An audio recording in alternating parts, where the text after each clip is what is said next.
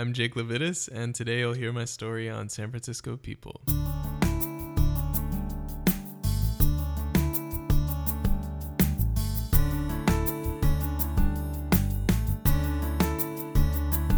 Hey everyone, welcome to San Francisco People. This is Frank Garza, and today's guest is Jake Levitas. Now, Jake is helping to make San Francisco a more enjoyable and positive experience for everyone. He's an urban planner, and he's currently specializing in this concept called urban prototyping. So I want to explain to you what that means, but first, let's break that word apart. And what do those two words mean? If you look up urban on Wikipedia, it means it's related to cities. So anything urban is something related to cities. If you look up prototype, and I'm just going to read this one here, a prototype is an early sample, model, or release of a product built to test a concept or process or to act as a thing to be replicated or learned from. So urban prototype, that's an early model of a product built to test a concept within a city and one that can also be replicated to other cities. Now, Jake, he helps organize urban prototyping festivals in San Francisco. These festivals, they focus on a problem or an area of the city that needs to be improved. And before the festival, various participants, really anybody, can build a prototype that then gets displayed at the festivals for people to see and test and give feedback on and see if it's really making an improvement in this area of the city or if it's really fixing that problem that it was intended to. One example is from the 2012 Urban Prototyping Festival that took place in Soma. One of the problems that one of the participants wanted to solve was the lack of public restrooms available for people to use throughout the city. And so they created a prototype called the Pee Planner. And that literally gives us people a space on the street to pee. And there's biofilters that take that urine, treat it, and turn it into a odor-free liquid that can be used to water nearby plants. So that's one example of some things you might see at an urban prototyping festival. Now, Jake is currently gearing up for a big one. It's called the Market Street Prototyping Festival, and it's going to run from April 9th through 11th. So for these 3 days, there'll be 50 prototypes displayed along Market Street from Van Ness to Embarcadero. And all these prototypes, their goal is to create a more positive experience along that section of Market Street and make that better for the public. And so you guys should definitely go and check those out and test these prototypes and give feedback on them because we might be able to implement some of those and make Market Street better. Jake gave a TEDx talk a few years ago on urban prototyping. And so he talks about that experience to kick off our conversation. And we also talk about his background and what led him down this path to urban planning and the urban prototyping festivals. Jake lives in Berkeley. We talk about his favorite spots there and throughout San Francisco and the Bay Area. So let's go talk to Jake.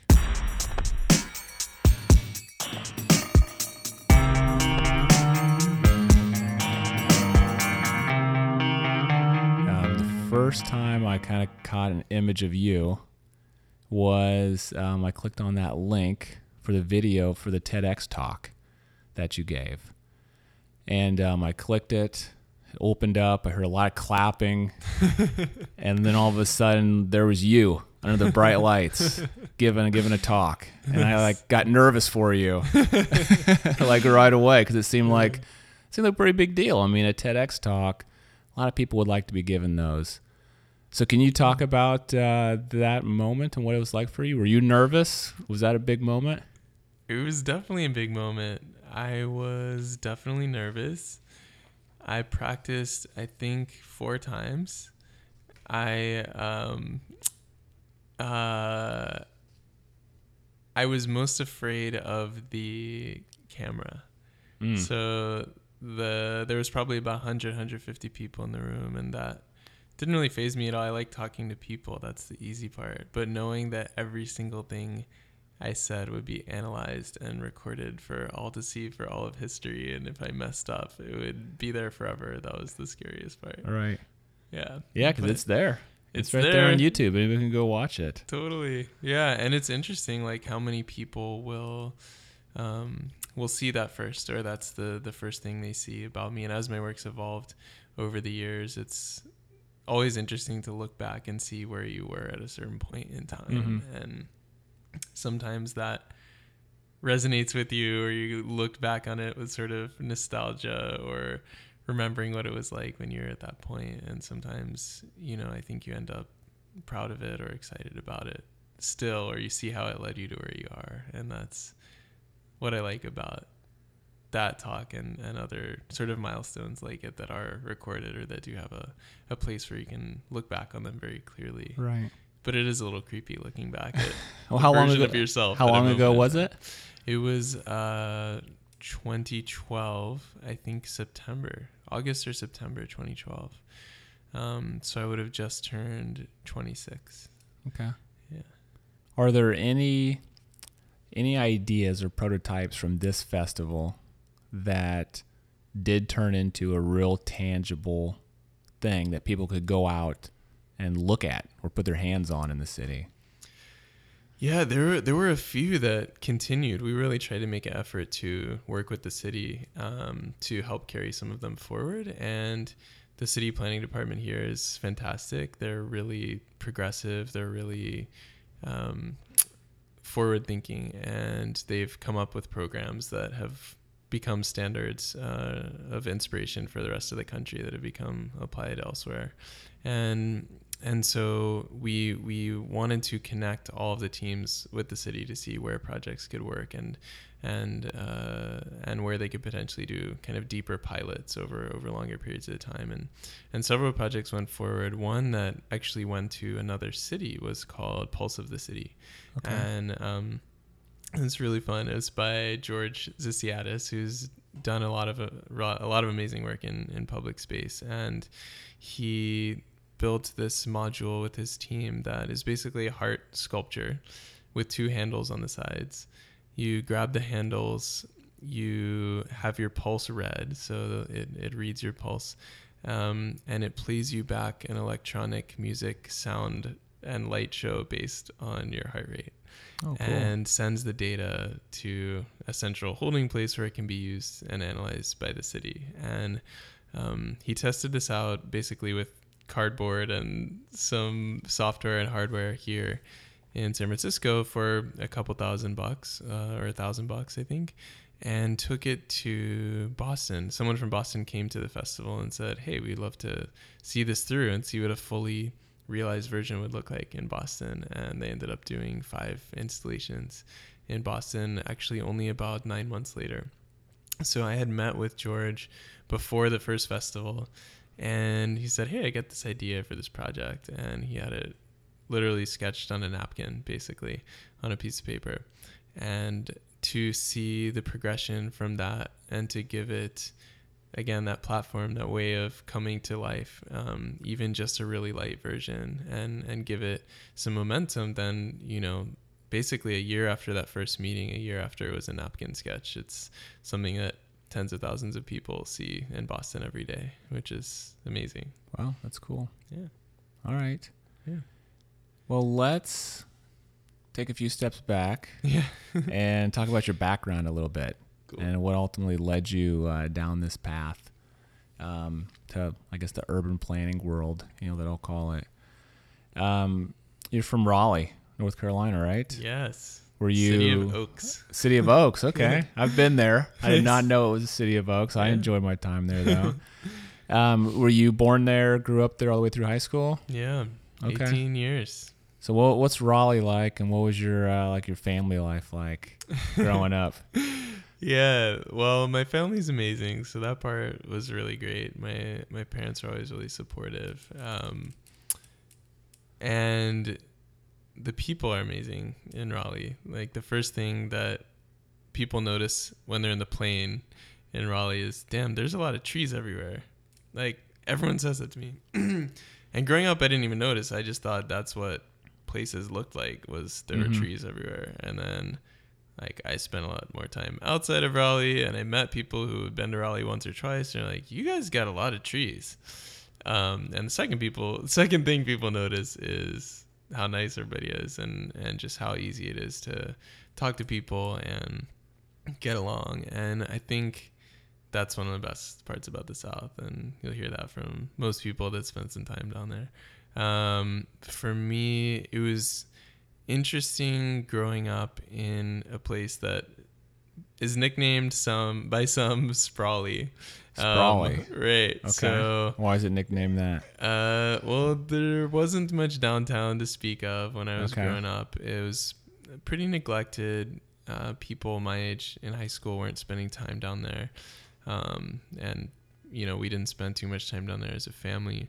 So you spend most of your time hanging out at your friends' houses in the suburbs. I drove 12 miles each way to school every day. So coming out to San Francisco, it's like 1.5 or almost 2 lengths of the entire city. You'd be like well out of the city. Exactly. So, you'd be in the Pacific Ocean if you just drove straight from the bay. So I think that definitely influenced me, the dependency on cars. And I remember when I was about 14 or 15, right before I could drive, I was old enough to work, and I couldn't take a job because I couldn't get to it. There was no way for me to be able to go there and come back at the end of the day unless I figured out some complicated carpooling system, and it didn't work with my parents at the time for various reasons. So we lived a couple miles away from the closest thing that wasn't a house, and that's really common for people to be like a couple miles away from a shopping center where you get groceries. And so unless I wanted to walk 45 minutes or something to get to work every day, I wasn't going to be able to do it. And the result is me and a lot of other people I think in similar situations basically just didn't make use of that time. So we just hang out, play video games, watch TV. Like I spent summers doing that, which was really frustrating. I mean, it's out of all the problems you could have growing up as a kid. Like that's, there's much worse places you can be in, obviously. But for me, it was formative because I saw how people's entire lives were built around their spatial surroundings and dependencies on different types of establishments, like different pieces of the city, basically being close to them or far from them. And that issue of distance really affects people. Like for me, when I'm in the car, I'm a totally different person. I get the worst road rage. I want everyone out of my way. I hate pedestrians and bikers. I just want to get where I'm going. And I think everyone gets that way, no matter where you are on the street, unless you're walking. And if you're in a hurry, you're still a little bit combative, a little bit in a hurry maybe, but you're a different person when you're in an armored vehicle, basically, which is what these things are. And so I absolutely agree with that. I work in the East Bay, so I commute back and forth every day. And when I come back and park my car on a Friday, I'll lock my car and I'll have this conscious thought, yes, that's the last time I have to drive for 2 days. Because it stresses me out too, and I get pissed all the time on the road, and transportation never frustrates me now, or getting around doesn't frustrate me at all when I'm in the city, right, most of the time. Yeah, and I had never had the experience of being in a place where you didn't have to do that, where you could get by for even a little bit without a car. So did you realize all of these things as you were growing up in Raleigh, or is this in retrospect you kind of put these pieces together? It was both. It was, seeing other cities where I didn't drive or I didn't need to, and just spending some time there. But it was happening around the same time. I think as I was getting out of high school, I was realizing maybe it doesn't have to be this way. I wonder who decides how it's this way. How are cities made? And really getting that perspective where you look at the city from one level up, and you see, how the streets are formed, and how the plans are laid out, and how the relationship between different types of spaces affects everyone's life who lives there. And I was really mostly driven by sustainability at the time, environmental impact of driving, of low density development, of people, socially also being disconnected from each other. And that drove me to think about cities as, platforms and drivers of sustainability in people's lives. So it's funny. I mean, my dad always says, like, I would have never seen you as an urban planner or someone interested in cities in this way at all. But they're so critical to everyone's lives these days, even whether you live in them or not. They're the drivers of so much of our economy, of our culture, and of sort of who we are as a country and a people. So I just think they're endlessly fascinating, and I'm glad that that's the thing that I get kind of geeked out about and I agree. Passionate about. I mean, I'm from a small town in Missouri. As I was telling you earlier, I grew up in Louisiana, so I was from like that suburban sprawl as well. Mm-hmm. And I realize now after living here, like I'm a city person. Uh-huh. Like that's what makes me happy. Just like being here in the city makes me happy. Yeah. So I know like that's for me and like where I want to be like long term as well. Yeah, I think a big part of it was about empathy for me too, because I came here and rode Muni for the first time, and everyone on the bus seemed like it was from a different country than each other, and the diversity was amazing. Just the ways that people interacted was amazing. When you're sitting next to someone versus driving next to their car and want to run each other off the road. Cities force you to engage with each other, and sometimes that involves conflicts and differences of opinion and, rubbing elbows literally with people of all different backgrounds. But I think in the end that helps you understand people's perspectives better and tells you more about the human experience than anything else. Yeah. So you're having these thoughts, you're kind of putting these pieces together in high school. Did you say the words like urban plan? Like I want to be an urban planner. Did you choose that and like then go to college to like focus on that? No, I actually was still focused on environmental work really through probably the middle of college. Okay. I worked at Where'd you go to college at? WashU in St. Louis. All right, fellow Missourian. Yes, love for Missouri. Missouri loves company. I learned a lot in Missouri. In college, again, I was focusing on environmental work. My first job before I went to college was on a hog farm in Eastern North Carolina. So it's really fun to get into that conversation with people at a bar or something. You're like, what's your worst summer job? And like, I literally was not quite shoveling shit, but I was sampling hog waste from a lagoon. Sampling hog waste from a lagoon. That is pretty bad. So lagoons are are the ponds of waste that basically they collect from the hogs on one of these farms. And this particular study, I was working for NC State research, Earth and Atmospheric Science Department, something like that. And so they were sampling technologies that would reduce the impact of hog waste on surrounding communities. So testing out a bunch of different practices that would basically make them, emit less pollutants, less odor, things like that. And so we were out there, Eastern North Carolina, which most of that part of the state has something like a 7 or 8 or 9 to 1 hog to people ratio. North Carolina is the second hog producing state. Which state was this? That was North number Carolina. One? So North Carolina. Iowa was number one. I was number one. At least at that point. Of hog to people ratios. Yeah. Wow.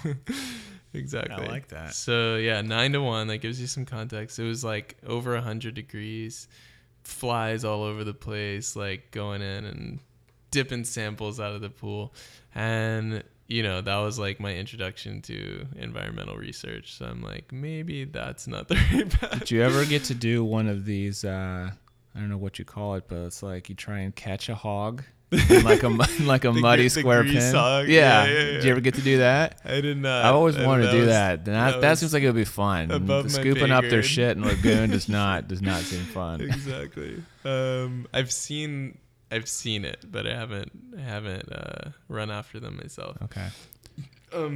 So anyway, so that's the long story. So I wanted to test out these different sides of environmental work. So that was the sort of brief foray into science and research. Then I interned for a sustainable development company called Cherokee that was doing sort of large scale mixed use sustainable developments around the country. And that was more of the business and real estate side in a way of sustainability and how large projects get built with sustainability in mind. Then I worked at a policy group, also at NC State, the Solar Center. And that was sort of my introduction to the policy world, because there's a lot of different angles you can approach this work from. And the last one that I settled on was at an engineering firm, Arup, and they were doing a lot of planning work as well, and really focusing on cities and the technical aspects of how sustainability is incorporated into cities. So thinking about the interactions between waste and water and energy use and carbon emissions and things like that with the built environment and land use and how cities are planned. And that was really interesting work, and is still really fascinating to me. But that was, once I started doing that work with cities, I kind of realized that was where my home was and where a lot of impact could be made. And they're a pretty big firm, right? I mean, didn't they do the Sydney Opera House? That's what they're most well known for. They're about 10,000, I believe, around the world. And so our office here was about 100 when I started, and went up to about 200 while I was there at certain points. Okay. Yeah. So was that what brought you to San Francisco? Yeah. Okay. That was my first So that was the job here. that like brought you out here. It was a great excuse. I remember at the time saying this was my dream job in my dream city, and that was totally the case. So you have a big festival coming up, right? You got the Yes. Market Street Prototyping Festival. What's the purpose of that event, and when is it? So, answer the second question first. It's Okay. April 9th to the 11th. Bring everyone you know. It's going to be amazing. It really started in January of last year, 2014. I was doing a fellowship in the mayor's office here, and basically two leaders from organizations in the city. The first one, Neil Rashowi from the City Planning Department, and Deborah Cullinan from Yerba Buena Center for the Arts, came together and essentially asked me if we could apply the urban prototyping model to Market Street. And it was the easiest thing I've ever said yes to. What blocks of Market Street are we talking about here? Van Ness to Embarcadero. Okay. So about 2 miles of the heart of Market Street. Okay. So the scale is really inspiring, and big props to Neil and Deborah's vision on that, because my first reaction was, this is going to be really hard or impossible, especially on the time frame that we were working on, which we were going to host the festival in October at one point. Now it's coming up in April. So we've had about 16 months overall from the initial conception to the day itself, the days themselves. And so essentially Market Street's being redesigned for the first time in 40 or 50 years. So it's a once in a generation process to rethink the most used, the most loved, the most traveled thoroughfare in San Francisco, and really outside of New York in America. And there's over 250,000 people that use it every day, which is, the scale is just amazing. And so the way I think about it is kind of like a gateway drug to the planning process. There's going to be 50 installations from artists, designers, technologists, all kinds of people, community members, youth. We have a team of 12 youth that are designing a project. All aimed at just improving that section of Market Street and making it better. Exactly. Yeah. So it's broken up into 5 districts, 10 projects per district.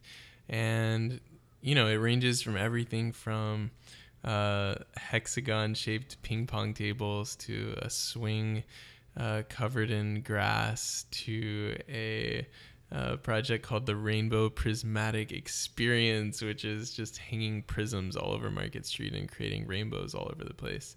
And it's just really fun stuff. And some are more practical than others. Some are more just about having fun and bringing a little bit of whimsy and creativity into people's daily lives as they're walking to and from BART from their banking finance job or whatever it might be. But I think the biggest theme is really encouraging people to interact on the street and engage with people that they might not know otherwise, and make the street a little bit more welcoming, make it feel a little bit more theirs, and feel that sense of belonging. So I don't engage with anybody when I'm walking down those sections of Market Street. Yeah, that's for sure. I want to just get the hell down the road. Yeah, people are in their zone, and it's sometimes a little bit like being in a car. You're going to your place, people are going to their place. You just want to get past them, but the street can be much more than that. I think I'd like to think, and a lot of these projects speak to that. And more broadly, it's just a way for people to participate in this process. Like the normal city planning process is a lot of what motivated me to do this type of work, and how everyone feels that it's broken. The city thinks it's broken, the community thinks it's broken, planners think it's broken, everybody hates it. Which to me just says that there's an opportunity that we can all do better collectively and make it something that people are excited about. Like for me, planning a city should be the most exciting thing that we do collectively as a society.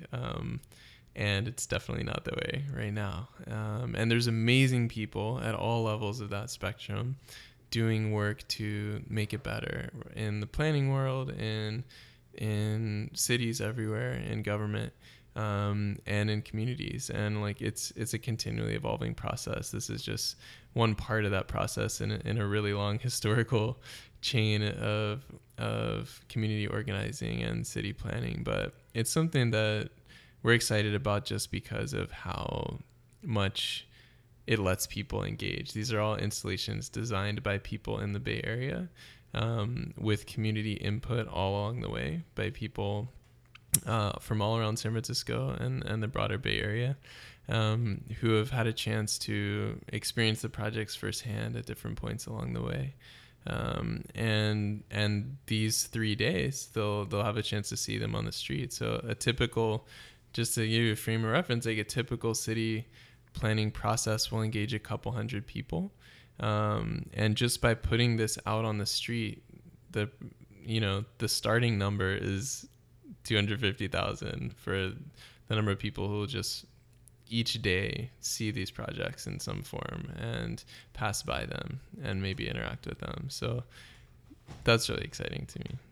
Excellent. I'll be there. Yeah. Sounds awesome. I'll come check it out. Cool.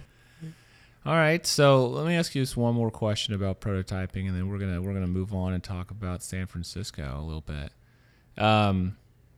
So what if you could pick one thing, one problem that the city's having that you think is most in need of prototyping? What kind of event would you like to see? It's a really good one. I feel like you got to say housing these days, right? One of the projects in the festival is called Houselets. Houselets, okay. And it's basically a really light temporary structure that can be a light housing situation for people on the street and give a little bit of shelter and security to folks. That one's led by Tim McCormick.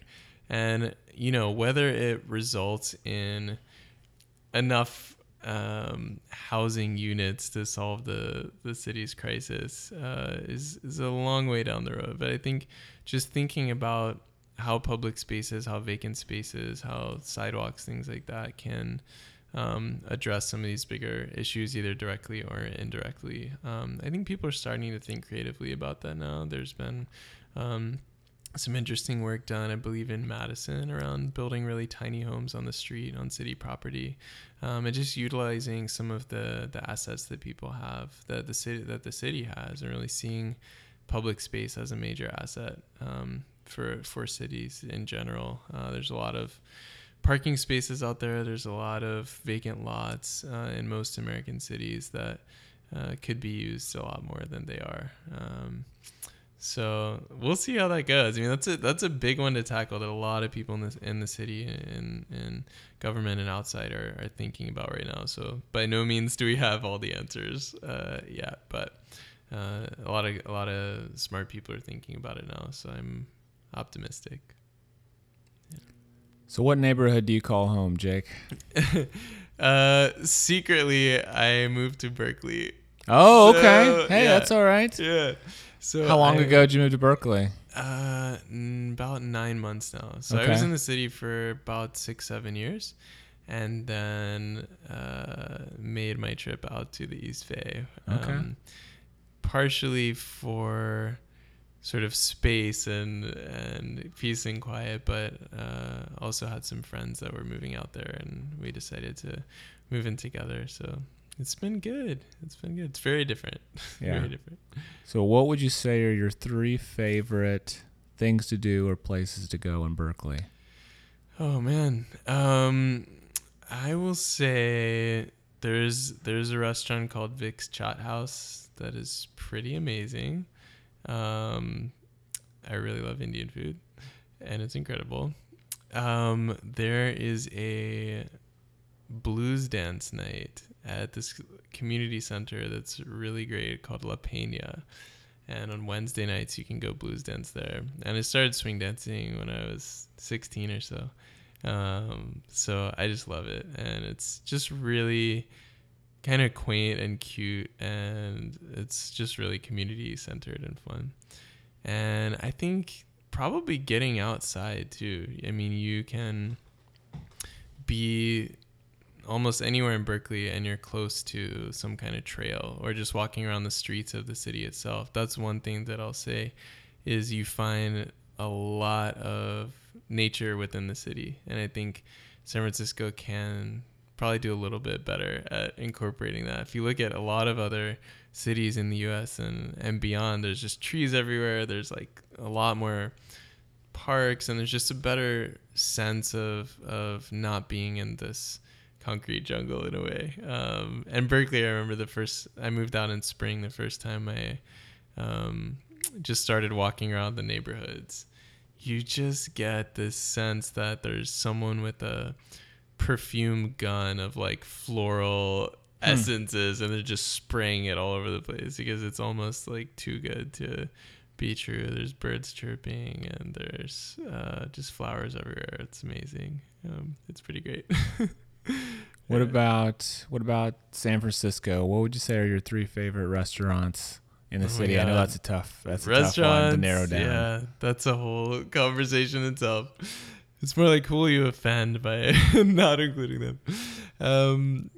But I really love Balompié Cafe. Balompié Cafe. Balompié, yeah. Balompié I'm hesitant Cafe. to even talk about it. Yeah, I've never heard of it. A lot of Where's that folks at? have heard about it. It's a pupusa place, a Salvadorian place on 18th and Cap, and it is amazing. And I go there whenever I need like some comfort and great people, great food. Little Star Pizza is incredible. Oh yeah, I think that's probably like my favorite single bite of food, maybe in the entire world. Is there? I like Little Star. Have you ever checked out Capo's? No. In North Beach, you ever been to Tony's Pizza? Tony's Beach? Tony's is yeah. bomb. So Tony's is my favorite pizza place, but he also opened up a deep dish, like Chicago deep dish style place, like right up the street, Columbus and Vallejo, maybe. Nice. It's called Capo's, and it's awesome deep dish, just like Little Star. You should check it out. Gotta put it on the list. Yeah, it's amazing. Where else? Udupi Palace. I've never been there either. I've heard great things about that. Is that Indian vegetarian? Yes. Okay. Yeah. Yeah. And Southern Indian, so dosas and stuff like that. In the Mission. Oh, it's so good. Yeah. Yeah, I've been wanting to check that out. Yep. Okay. What about your 3 favorite places to get a drink in the city? Man, probably. Hold on, this is a tricky one. I like Halva is pretty cool. The Hideout is like their bar within a bar. That one's in the Mission. So Halva, I think is what is it's the name called. of it, Yeah. and you said it's within. There's a bar, a mini bar called the Hideout within that bar. Oh, It's like one of those Okay. secret things. interesting. Semi-secret. I think Tropi Sueño is awesome. That is on Yerba Buena Lane downtown. And they have the best margaritas. They get like 10 different kinds you can get, but the classic is just, it's like old reliable. It's always going to be there for you, and it's delicious. And then I like Local Edition too, because there aren't that many places with that kind of feel. It's like literally underground. They have good cocktails. It's a little bit like one of those too cool hip kind of places, but there aren't very many places downtown where you can just have an intimate environment, like have a conversation with someone and feel like you're in a city and you're in kind of, you know, a little bit more of a, I don't know, just an intimate setting. Like it always seems. But it's huge too. I mean, It's huge compared too. to like other Yeah. places in San Francisco, it's one of the biggest bars I know of. So it'd be a Right. great place to like go with a big group. I love that Totally. place as well. Yeah, really yeah. cool spot. Totally. Is there a new place you've been to recently that's really impressed you, food or drink wise? There must have been. I mean, things are changing all the time, but I kind of like stick to my guns. Yeah. I'm trying to think of what's been new. I mean, Nopa's kind of old at this point. They've been here for a while. It doesn't have I to don't be know. like new restaurant, just like new to you. Oh, You new know, to me. Yeah, new Okay. restaurant you've been to New recently for the to first me. time that you thought was pretty amazing. Yeah. Well, it took me a while to go to Mission Chinese, and that place is crazy good. Yeah. It's I need to go really back. good. I've only been there once. It's really I really good. liked it. Yeah, I took my parents there, and it just, you know, it's so loud. They're like blasting hip hop and serving up this crazy, amazing off the wall food, and they were just pretty blown away, I think. Awesome. Yeah. Well, it sounds like you love living in the Bay Area, Yeah. and you're not planning to move away anytime soon. But let's say you had to move away. Yeah. You got some big promotion, or for some reason you moved away. How would you spend your last day in the Bay Area? Oh man, I'd have to cram a lot in.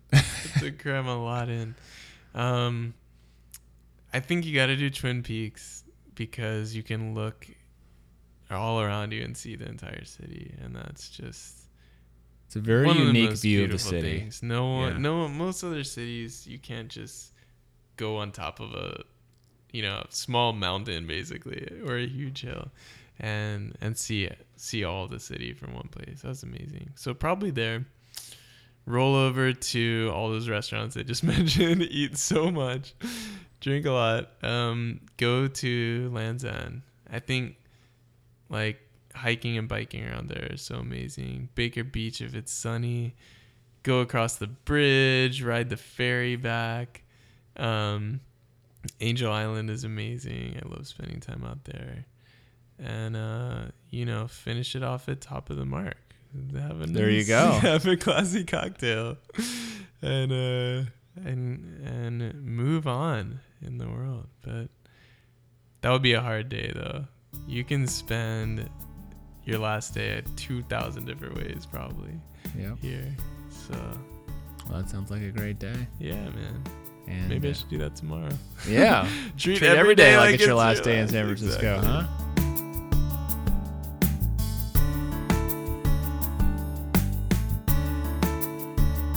So a big thanks to Jake for being on the show. I really enjoyed hearing about his journey and about all the great things he's doing for San Francisco. Make sure you check out the Market Street Prototyping Festival from April 9th to 11th. And again, that's on Market Street between Van Ness and Embarcadero. And try to find Jake while you're there. Tell him hello. Tell him what a great job he did on the podcast. I'm going to be there, no doubt, to check that out. I'll have a link to the festival information on the show notes, and you can see the show notes from the San Francisco People website.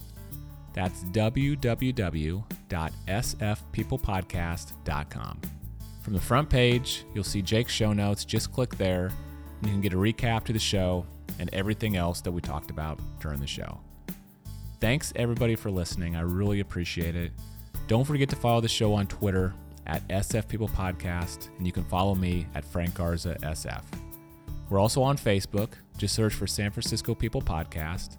And please reach out and send me an email if you have any feedback about the show, or if you have a guest in mind that you think would be great for a future show. I'd love to hear that from you. My email is frank@sfpeoplepodcast.com. We'll be back in a few weeks. I'm Frank Garza for San Francisco People.